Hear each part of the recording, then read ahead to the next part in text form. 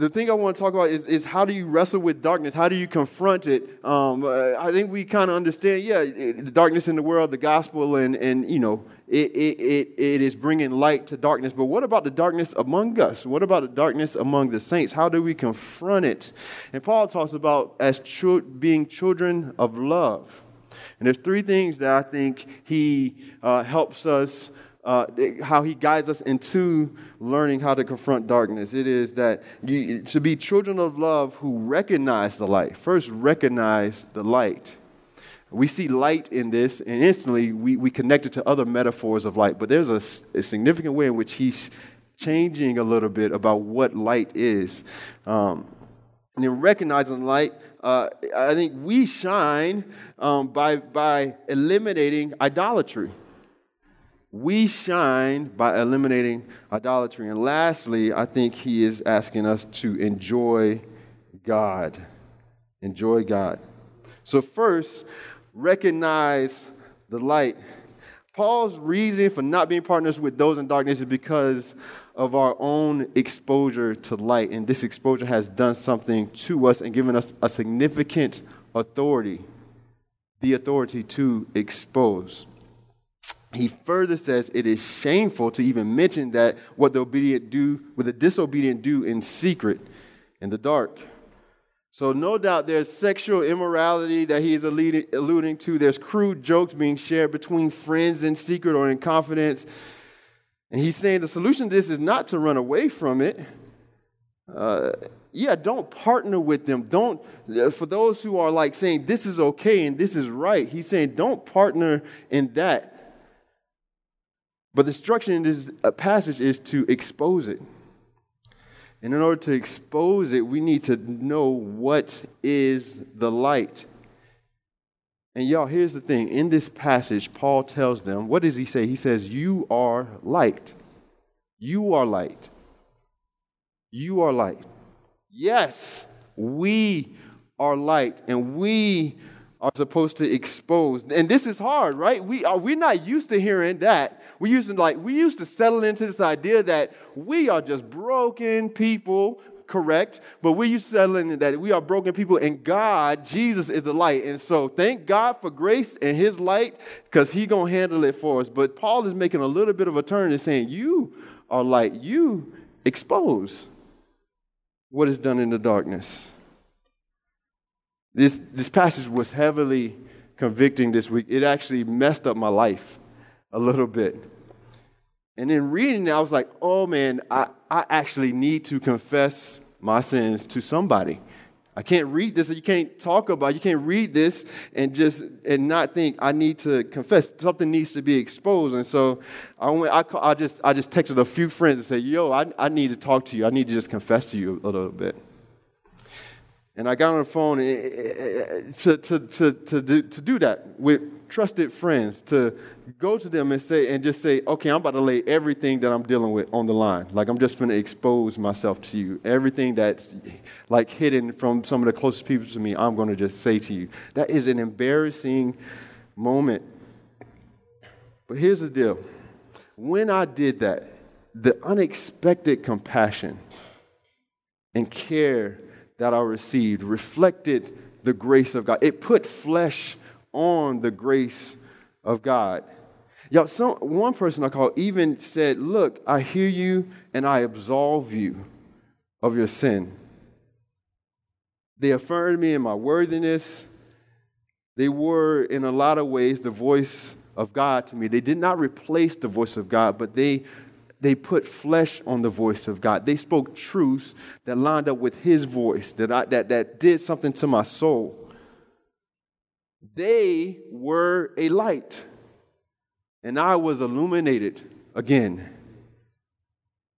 God is the source of light, and he has deposited that light in us through his Spirit. And when we come against darkness, we should always illuminate.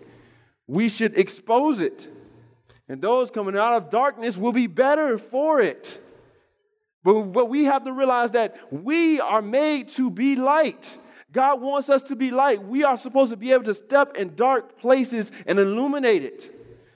But the problem is, our lives. We look at our own lives and we don't know if we're worthy of that. We don't know if our lives are worthy to be imitated. And Paul is saying, but you are light. God made you that way. What I'm telling y'all, some kind of way God has included us in being light to the world. And His words to us, wake up to that.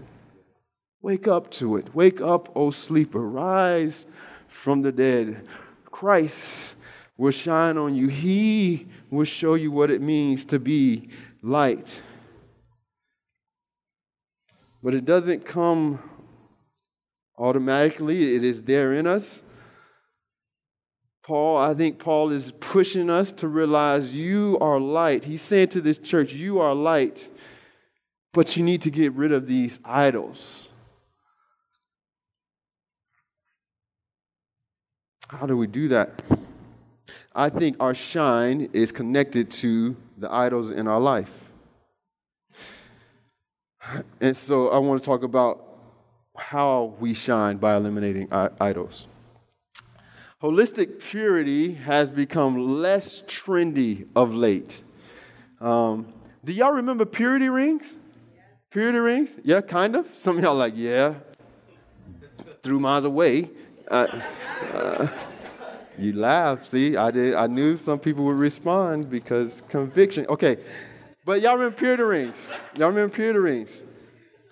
Why did we not like purity rings, right? Because it was like a sign that you had to like wear on your finger to say, I'm going to stay away from, like I'm going to stay away from sex. That's what it was. That's what most people are like.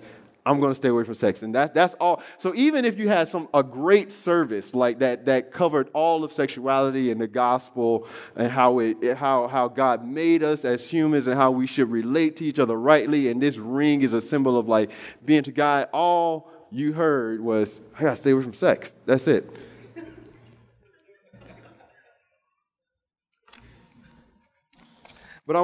So I think it's become less trendy because as the emerging church has kind of grown and folk have started thinking, somehow they thought this is too restrictive and it's more pharisaical than it is holy. And so somehow we've just kind of thrown that out. But I wonder, did we throw too much of it out?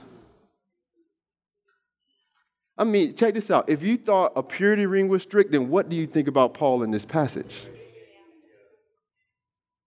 This Ephesians church is surrounded by sexual practices that even in our day would be shameful.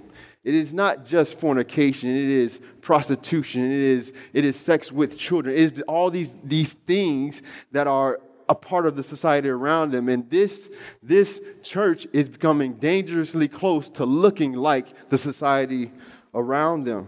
Their behavior is starting to mirror the culture around them instead of God. And I think this is the utmost important us to understand that this is an idolatry. An idolatry. And maybe that's the part of a purity ring that was good. It shouldn't necessarily be a reminder not to slip up. It was a symbol that we will fight to serve God, even with this part of our lives. A reminder that there is grace and love in that fight, especially when you fail. The convicting question that came up for me in this is, are there ways in which our lives reflect the world more than, or rather than, the holy God that we serve? Here's the thing, when we see Jesus in Scripture, the religious leaders see him as a drunkard and a sinner. And we are down for this. We like this. This makes sense to us. Yes, we need to be among sinners because they need the light. They need to know Jesus. But here's the part we miss. Jesus had purpose in everything he did. Everywhere he went. Everywhere he went, it was not a question whose side he was on. There was no decision that he made because he wanted to make people feel more comfortable. Every decision he made was out of respect and love and reverence and commitment to God and his kingdom. And I wonder if that's us. Have we made decisions that reflect or trying to make the world more comfortable, or do our decisions totally rooted in God, the one who made the world? My logic is this: if you make your decisions totally out of a commitment to God, the one who made all of the earth, who understands the brokenness of the world better than anyone, he will make you into someone who is both challenging but also loving to the world, making the world comfortable, trying to capitulate to that is not our responsibility necessarily. I have friends named Mike and Sam Kling. Some of y'all know them. They're a couple, and they're married, and they're a part of Navigators, a campus ministry called Navigators. Navigators was affectionately known as Never Daters. Never Daters. And this information, this is not my critique. This is coming from Mike and Sam, who was a part of Navigators. They said that, man, we were Never Daters, and they would have all of these gender-specific gatherings. They would always split up men and women. I was part of InterVarsity, so every campus group had like what it was known for, and this was definitely what Navigators was known for. Every other student was like, yeah, they do so much gender-specific stuff. What is happening? And people would even have like these theological reasonings of why that was kind of odd. It's like, that doesn't reflect the realities of campus. Like, why are they still having all of these gender-specific gatherings? Why are they splitting people up so much? But I came to recognize that it was because they were trying to be holy. They were trying to be holy in a place, especially college campus, where sexuality and just broken relationship between men and women is prevalent. They were trying to do things differently, better. And Mike and Sam's story showed me what it looks like. What does that produce? You see, Mike, somewhere around 2010, was at a gathering at like a concert, like a benefit concert for Haiti that a lot of underground people participated in. And they weren't dating, but he saw Sam and somehow had this vision from God of like who she was. And he says this: God showed me her in like layers. He said the first and most important layer was that she was godly. She had godly character, honest, acted with integrity, and discipled women. Like she was a godly, and she was a godly woman, and she was God's. And then the second layer was that she was nice, she was friendly, she was funny, she was musically artistic. This was about just who she was as a person. She loved outdoors, and he thought that was amazing. And then the last thing I saw, that she was physically beautiful. Physically beautiful. That's how Mike talks. So he don't say she was fine. He said she was physically beautiful. He saw all that. And thank God he didn't do like the creepy spiritual thing and say, hey, God said we should date. He didn't do that. In fact, Mike didn't even ask her out. And you know why he didn't? Because he said God was working out something in me. I actually realized I didn't know how to be in a relationship, like just a friend relationship with men or women, and God was working that out in me. So he saw this. He had this spiritual moment, saw this, had a little crush on her. Y'all, 3 years later is when he felt he was ready to like actually be in a relationship with her. And he asked her out, and she said yes.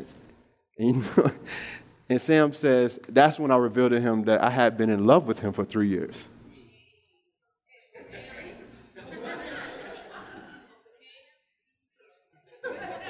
Could you imagine what would have happened to that love if Mike, who did not know how to be in a relationship, had to just pursued it anyway? If he had to just paid attention to like his feelings, and it would have been a spiritual thing. He was like, I saw this from God. I need to pursue this. But everything that he did was out of obedience to God. His every move, he was listening to God. He had this undying devotion to God, and even this part of his life thought, I need to just follow Jesus. This is the holiness that this strange gender separation type technique that they had. This is what it produced. This pursuit of holiness produced this holy moment between these two people. For this church in Ephesus, they've forgotten about the call to sexual purity. Paul is reminding them that anything that you pursue disconnected from God's will is idolatry. For us, I believe the threat is how we use our freedom.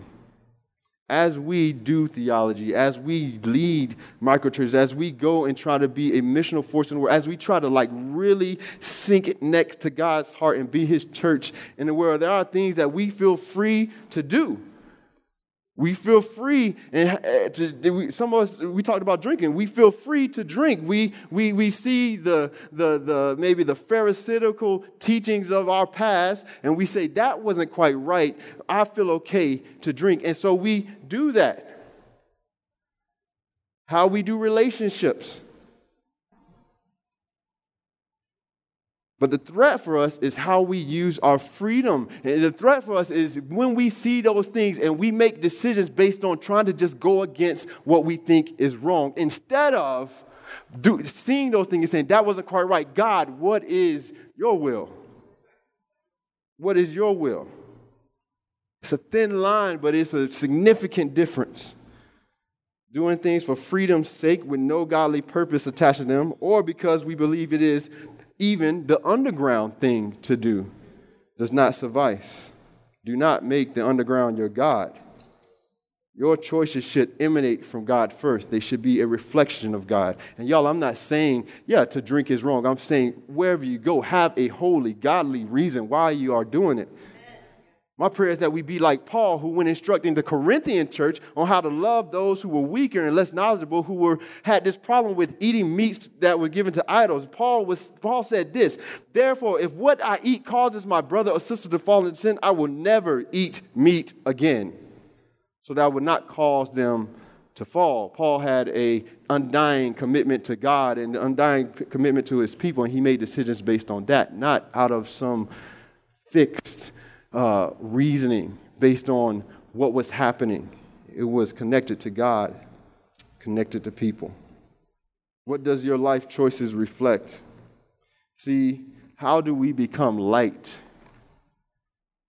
We eliminate this idol of forgetting about God, of trying to mirror or cozy up or be comfortable or make the world comfortable with us. We remove that and we follow God. And this is the what. I think there's more about the how. How do we eliminate these idols? How do you eliminate these idols? This is a hard passage, and Paul says not even a hint of sexual immorality, and that feels really hard. And it seems like Paul should give us just as intense an example of how we should be. So if you tell me not a hint of sexuality, you need to say, how are you going to do this? You need to tell me how I'm going to do this. I believe it does, and I believe he does, and I believe it's simple. It is to enjoy God, to fix your eyes on God and to enjoy Him. Find out, he says this. He says two things that are similar. He says, find out what pleases the Lord. And then again, he says, understand the Lord's will. This is his answer to those who are, when he says, don't be caught up in sexual immorality. Find out what the Lord's will is. Understand God. This is the joy of Jesus in John 17, where he says, I have brought you glory on earth by finishing the work you gave me to do. And now, Father, glorify me in your presence with the glory I had with you before the world began. In John 17, there is this joy that Jesus has as he looks at his God and prepares for his death and says, I've done what you've called me to do. I know your will. Those you called to me, I've taken care of them. I've done what you asked me to. And there's a joy in it. To know and understand the will of God is the ultimate and truest enlightenment. How do we ruthlessly root out idolatry in our lives? It cannot come out of some mundane, graceless discipline that's connected more to fear and an unhealthy desire to please people. It should rather come out of a deep gravitation toward the wonderful, grace-filled mystery of Jesus. But we need to know that darkness will not have any of this. Darkness will not have any of this. Darkness wants us to rest and settle into compromise and self-gratification, where we bend ever so slightly to accommodate the beliefs of the world. And this will dim the wonder and joy of trying to understand our majestic and most holy God. And y'all stay with me. This word, as it's convicted me. Darkness veils our once curious eyes and gives us temporary satisfaction as a substitute for true sight that God gives. Darkness replaces the joy of our salvation with a cycle of sorrow and cheap thrills. Darkness is a vile and belligerent siren who sings our heavenly dreams away while we chase its false beauty only to drown in lost hope and a godless song. Darkness tries to persuade us that the pursuit of God is too long of a journey, that we should settle for low sacrifice and easy, joyless satisfaction. And Paul's charge is to be light by searching for God's will. This is the solution to the grasp of darkness. This is how we eliminate idols. We search for the will of God. We go on a journey of learning who He is and what His will is for our lives. When you are in the clutches of addiction or in the middle of that inappropriate argument, or when you are trying to figure out which way to go, when it comes to things that seem just like they have a grasp on your heart, search for God's will. But this is hard. What makes this hard? What makes it hard to be in sin and choose to go towards God? What makes that hard? Part of it is we know going towards God means I have to confess to other people. And maybe some of us feel like going towards God means He's going to see me. And I'm going to have to look Him in the face and He's going to see my ugliness. Going towards God is awkward and hard and we don't feel worthy. Going towards God has the potential to make us look bad. Yeah, so I recently picked up, well, not recently, but I've been playing tennis, right? So there's this place in South St. Pete where there's a lot of black folk get together to play pickup tennis. Crazy, I know. Y'all like, what? That's what's this fictional world? No, it's true. But I'm picking it up. And these people, these tennis, what I see is tennis pros. They're not tennis pros, but they're older. I remember going to court for the first time. They were older. Everybody was like 50 and up. I was like, this is going to be like practice. So I got destroyed very quickly. I mean, embarrassingly destroyed. Like, not just like, oh, you're hitting the ball out. Like, I'm going one way, they hit the other way. I'm falling on the ground hard, trying to get back to stuff. It's so bad. And I was like, I don't want to go back. But if I wanted to be better, I needed to go back. And I remember just feeling destroyed until this one guy named Mark, he would just play with me. He was like, dude, you're doing amazing. He would just encourage me like, yeah, you're hitting it out, but you're doing amazing. You're doing amazing. And it felt good. I was like, well, thank you, because this feels like crap. My friend Philip, some of y'all know Philip Hennessy, classically trained trumpet player. He says first time he tried to play jazz in jazz band, he was terrified because there would be notes, but then there would be places where he was supposed to ad-lib. So there's places in the notes where it's like, no, those notes, and then ad-lib. And they'll have an example of like an ad-lib. So he said the first time he did it, he would just ad-lib the sample. He just played the sample, and the whole band would like stop him and be like, what are you doing? Like, it's supposed to be freestyle. He said, so the second time he's like, okay, I'm an ad-lib. And he said he just totally, embarrassingly failed. He said, finally, his friend came up to him and said, look, man, the problem is you're afraid to suck. You need to suck. The only way for Phil to get better was that he needed to just be okay with not being good. And I think for us, that is it. If you're ever in a place where you see the underground and you feel like, man, this is the glit, you get caught up in the glit and glamour of it. The evil part of that is that you can feel like you are supposed to start things or do things in a way that's just slick and good. But in reality, you cannot be afraid to just look bad. This is why we stay in darkness and we hide from God. We're afraid to look bad.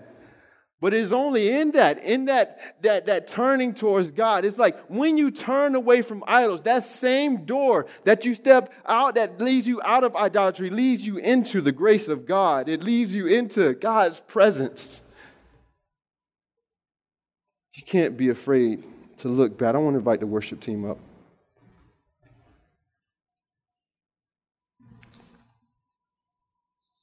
Are you afraid to look bad? Paul's call is to enjoy God, and it has to be as you step out of idolatry and into the threshold of God's grace.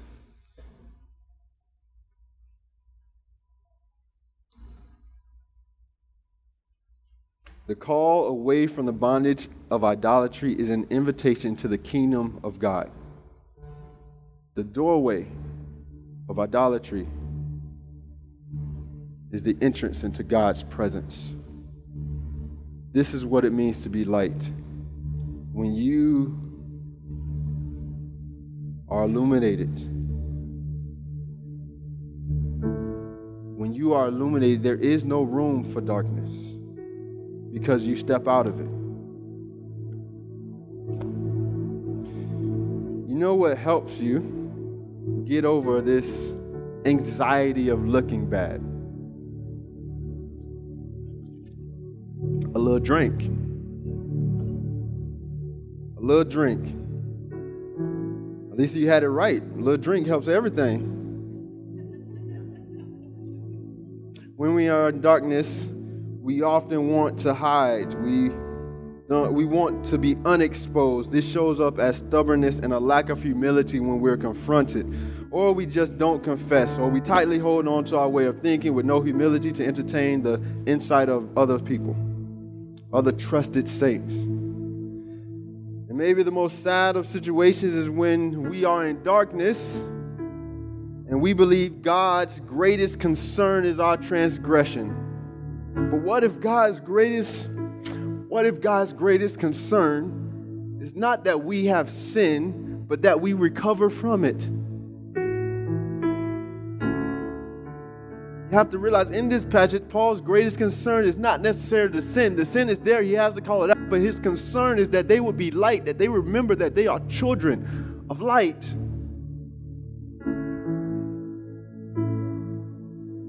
He wants them to go towards the source of that light, that they would enjoy being filled with the Spirit, that they would enjoy God, go towards the joy of God. This is the evil clutch of darkness. This is his way, that it would keep you away from enjoying God.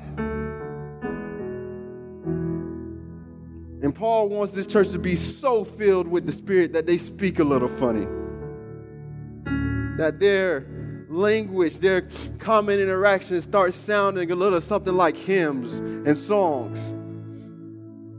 That's some serious spiritual inebriation.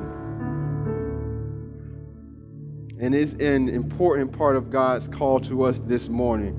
The call is this: work out your salvation with fear and trembling, and drink in the Spirit till your language sounds a little funny, because you can't help but sing praises to each other as you enjoy God. What if we walked as people who, when we recognize and are convicted of our sin, we hear the voice of God say, hey, I want you to enjoy me. Come on. I got something for you to enjoy. Come to me. What if we were so much like light to each other that when we were confronted in hard things, we could feel the conviction, and it's real, but we also feel this strange joy of partnership and being exposed.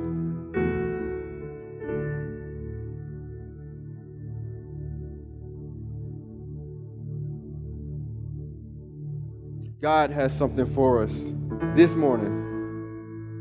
I think he wants to wake us up, and whatever you want to call that demon that makes you scared to be exposed, I think he wants to get rid of that this morning. He wants you to enjoy him this morning. To let his Spirit fill you till you sing your dreams back into your heart. Sing until light lifts the veil of darkness and the joy of your salvation is reclaimed. He wants to wake us up.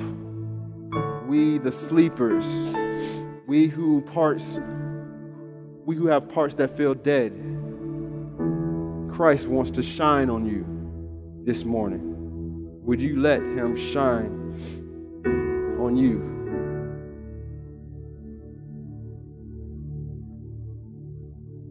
On the night that he was betrayed, the Lord took bread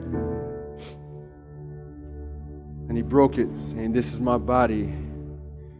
Eat in remembrance of me." And likewise, after supper, he took the cup, said, "This is the new covenant in my blood.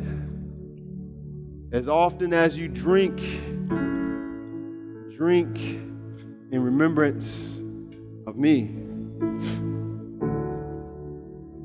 And as we respond by coming to this table, I want to do something. I want to pray over you. I want to kind of lead you with some prayerful questions and then allow you to respond by coming to the table.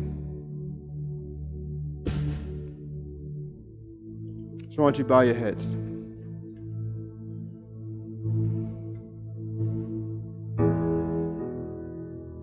Lord, would you speak? And the first question is simply this: what needs to be exposed in your life?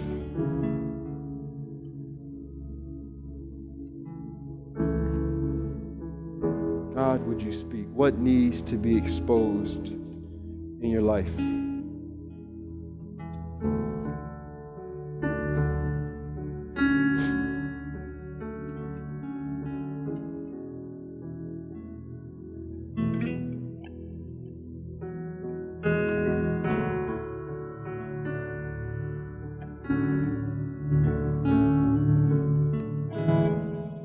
Second question is like it, but slightly different. What is God calling you to expose? Is there someone or some group that He's calling you to go and to expose some way in which you're strayed away from His will? What is God calling you to expose?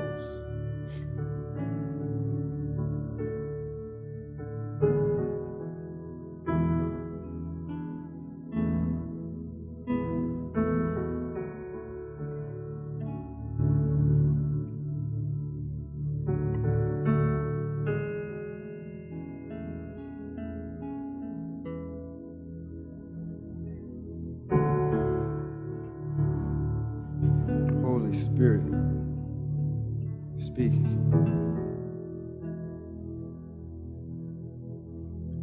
Let the Spirit speak and answer this question. Where does shame come up for you that leaves you not wanting to suck, not wanting to look bad? Where is that shame? What is that shame?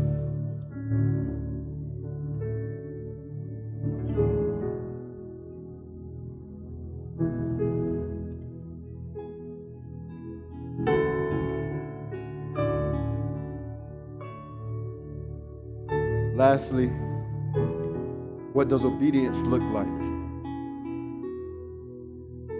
What does obedience look like?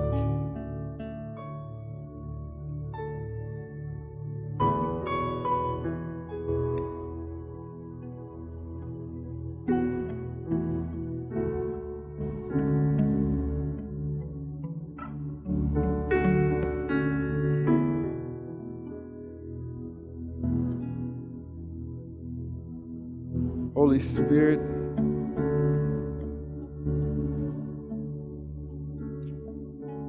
for those hearts that are heavy burdened right now, where grace is escaping them, where you are asking us to live in intention of intense working out of our faith. You're asking us to be exposed and to work towards holiness, while also resting in the grace of a God who loves us throughout all the process, who never leaves us through the whole process, God. For those whose hearts are heavy and they're leaning towards a graceless reality, God, would you bring them back right now? And God, for those of us who feel like exposure is just too hard, God, I ask that you would bring true confidants around them. Folk who they trust, God. Folk who will walk with them and love them as they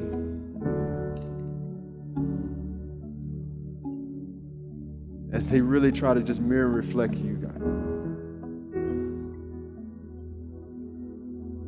And Lord, the ways you're calling us to be obedient, God, help us not to shrink away from it, but to go towards you, God. Help us to understand that there is a joy that you have for us as we expose and as we are exposed, God. God, make us as a family more holy.